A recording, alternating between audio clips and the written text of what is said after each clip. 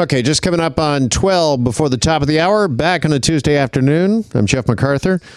And with many COVID restrictions, as we've been talking about, lifted public health measures lifted as of today within the province, many are wondering, what does that mean for COVID numbers, where they may or may not be heading? Dr. Lon Vaisman joins us now for more on that. Dr. Vaisman, good afternoon. Hi, thank you for having me. Thanks for being here as always. Let's start with, if we could get maybe just a bit of a snapshot when it comes to the province. Where are we right now, relatively speaking? Are we in a pretty good position, a pretty good state, as these COVID restrictions, the proof of vaccination requirement, capacity limits are lifted in the province today? Yeah, all the indications across the province in terms of the clinical numbers, so hospitalizations and ICU admissions, are all trending in the right direction as we speak.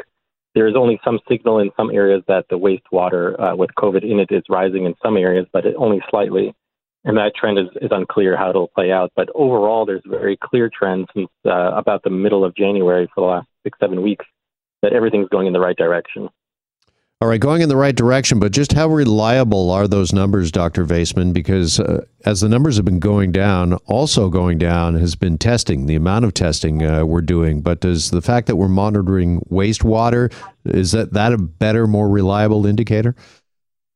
The wastewater is kind of an indirect measure of what might be going on. It's been used in the past to kind of as a signal prior to what we would be more concerned about, which would be hospitalization and ICU admissions. So it's kind of an early indicator. But it's certainly true that we're not testing the general population anymore, and now it's really what we're looking at is the numbers that are truly the most important, which is the hospitalizations, ICU numbers, and deaths. So, if you think back to why all of these restrictions were justified in the first place, it was really all to protect the acute care centers, to prevent death and to prevent hospitalization. So if that's not happening, then those are still probably the most reliable numbers to look at. All right. What we're seeing today is perhaps the biggest lifting of restrictions we've seen in quite some time here in the province. Again, capacity limits. Raptors will play in front of a full house at Scotiabank Arena for the first time in seemingly forever tonight. And of course, that proof of vaccination requirement no longer at certain indoor public facilities. Is there any concern at all that we might be, we look back a couple of weeks from now, taking a step backwards here, that we could see numbers on the rise again? Yeah, there certainly could be. I think most people would agree that there's a good chance that might happen. The question is, what's the magnitude of that rise? Is it going to be significant like in January? And, based on the comments from the CMOH, Dr. Moore, they would predict that it wouldn't be that significant, that we're going to see an overwhelming number. So if you think back to January 31st, when there was a lifting of capacity restrictions in some areas, there was a prediction that actually in later February we would have seen a rise, but that never played out. So fortunately, despite having lifting restrictions on January 31st, nothing really arose from that. But now the big question is, what about March 1st? What about these restrictions?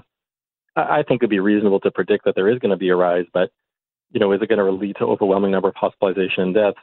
So far, it doesn't look that way. And the key thing is to keep a close eye on those numbers. And also, one of those numbers we're keeping a close eye on is vaccination rates, which overall, when it comes to single and two doses, pretty good here in the province. So barring any other variant like an Omicron, an unforeseen variant, that we should be okay as we lift these restrictions, that the vaccines are providing safeguards when it comes to hospitalization, hospital capacity, and ICUs? Yeah, I mean, it's certainly the hope. Again, we don't really know for certain. Every population is different. So if you compare us to another jurisdiction, nobody really knows what exactly is going to happen. Everyone has had different experiences. But as you said, I think you pointed out correctly that barring a significant variant, and certainly the BA2 variant of Omicron is something to watch for, then we don't anticipate it to be as severe in January. Because for one thing, so many people just recently got COVID in January. Somewhere between 1 and 4 million Ontarians just got COVID. And that provides to some degree some protection from reinfection. And on top of that, as you said, that vaccination rates for adults in Ontario is extremely high. So we are well protected against another wave. It's just a question of how bad, how big is this bump going to be? And when it comes to those vaccination rates, Dr. Vaisman, I mean, they are significant, over 90% when it comes to single and double doses. But do we really need to have our eye now on booster shots and third shots and really watch the uptake there? Yes, absolutely. Especially for the elderly population, the uptake hasn't been nearly as good. But we know that the best protection against severe disease and to some degree against even transmitting the disease or having a mild disease is certainly getting 3 doses. Because second doses, just having 2 doses now preventing mild disease is not really good anymore. I mean, it's not nearly what we saw initially when the vaccines were introduced last year. So encouraging people to get 3 doses will be another really high yield maneuver when you think about it. When you compare that to having to lock down or having to restrict people, this would be something that makes a lot of sense to invest in right now to prevent any kind of, going backwards kind of thing.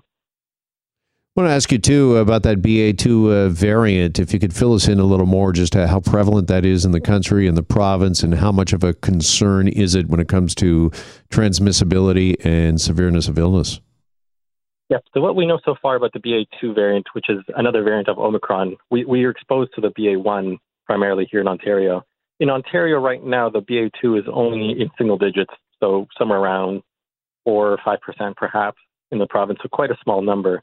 And based on data from other countries, what we know so far is that the variant is likely to be more transmissible, but not more deadly, more virulent, causing more death or more hospitalization either. So that is certainly good news on one side, because that would be a big problem if we had to have more hospitalization and death. The other big question is, can you get reinfected with BA2 after having recently had the other strain, the BA1, which so many Ontarians just recently had? Right. So far, it looks like the protection is pretty good from just recently having had infection. So it'll protect us for at least some short amount of time, and combined with the vaccination will provide us a good protection against BA2. And that's another important point, is that vaccination is still protective against BA2 when it comes to severe outcomes. All right. So having said all of that, I think that gives us all a pretty good picture as to where we are right now in the province when it comes to COVID and Omicron, and with the lifting of these restrictions today, capacity limits, and the proof of vaccination requirement. The Premier hinted yesterday and today, actually, as well, about lifting the masking mandate, perhaps by the end of this month. Is that something that you would recommend or you could see on the horizon? I think perhaps March would be a little bit early, only because we're still in the winter season when a lot of people are congregating and hence more likely to have contact and transmission. So the other thing is that there's still going to be case numbers rising. I don't think as I said, it's probably going to rise by the end of March because of lifting restrictions. It's just a question of how much. So it makes sense to reassess the situation in end of March, beginning of April. But if we do see significant rises, we should hold off on that. If you think about all the restrictions we've had, masking should really be the last one to go, because it's the least risky, it's the least costly, and you compare it to all the effects on businesses with restrictions of capacities and shutting down. So it really should be the last thing. And if numbers are still rising again, it's something we hold on to. But if we see that after March 1st, the effect is negligible on the number of cases and the numbers are not significant, it's certainly something to look at in certain areas to remove in April. All right. Dr. Vaisman, appreciate your time as always. Thanks so much for joining us on this Tuesday. No problem. Thank you for having me. All right. Be well. Dr. Lon Vaisman, infectious diseases expert.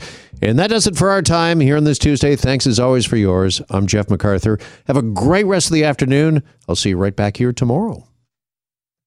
Hi, it's Shauna, and I might be a bad parent because my kids think French fries are vegetables. Hey, it's Ryan, and I might be a bad parent because I went out for wings when my wife was in the hospital after giving birth. Johnny here. I might be a bad parent because in my house, the tooth fairy gives pocket change. But we're not alone. Len emailed us and said his 6-year-old daughter's Tarzan moment going from love seat to lazy boy by curtains made him more proud than any dance recital. And Andy left his 2-year-old at the rink. All right, guys, I'm sure we're not alone. Like Andy's kid. For stories and confessions like this, make sure you check out our podcast. It's called Bad Parents, and it's available wherever you get your podcasts. I left a glove at the rink.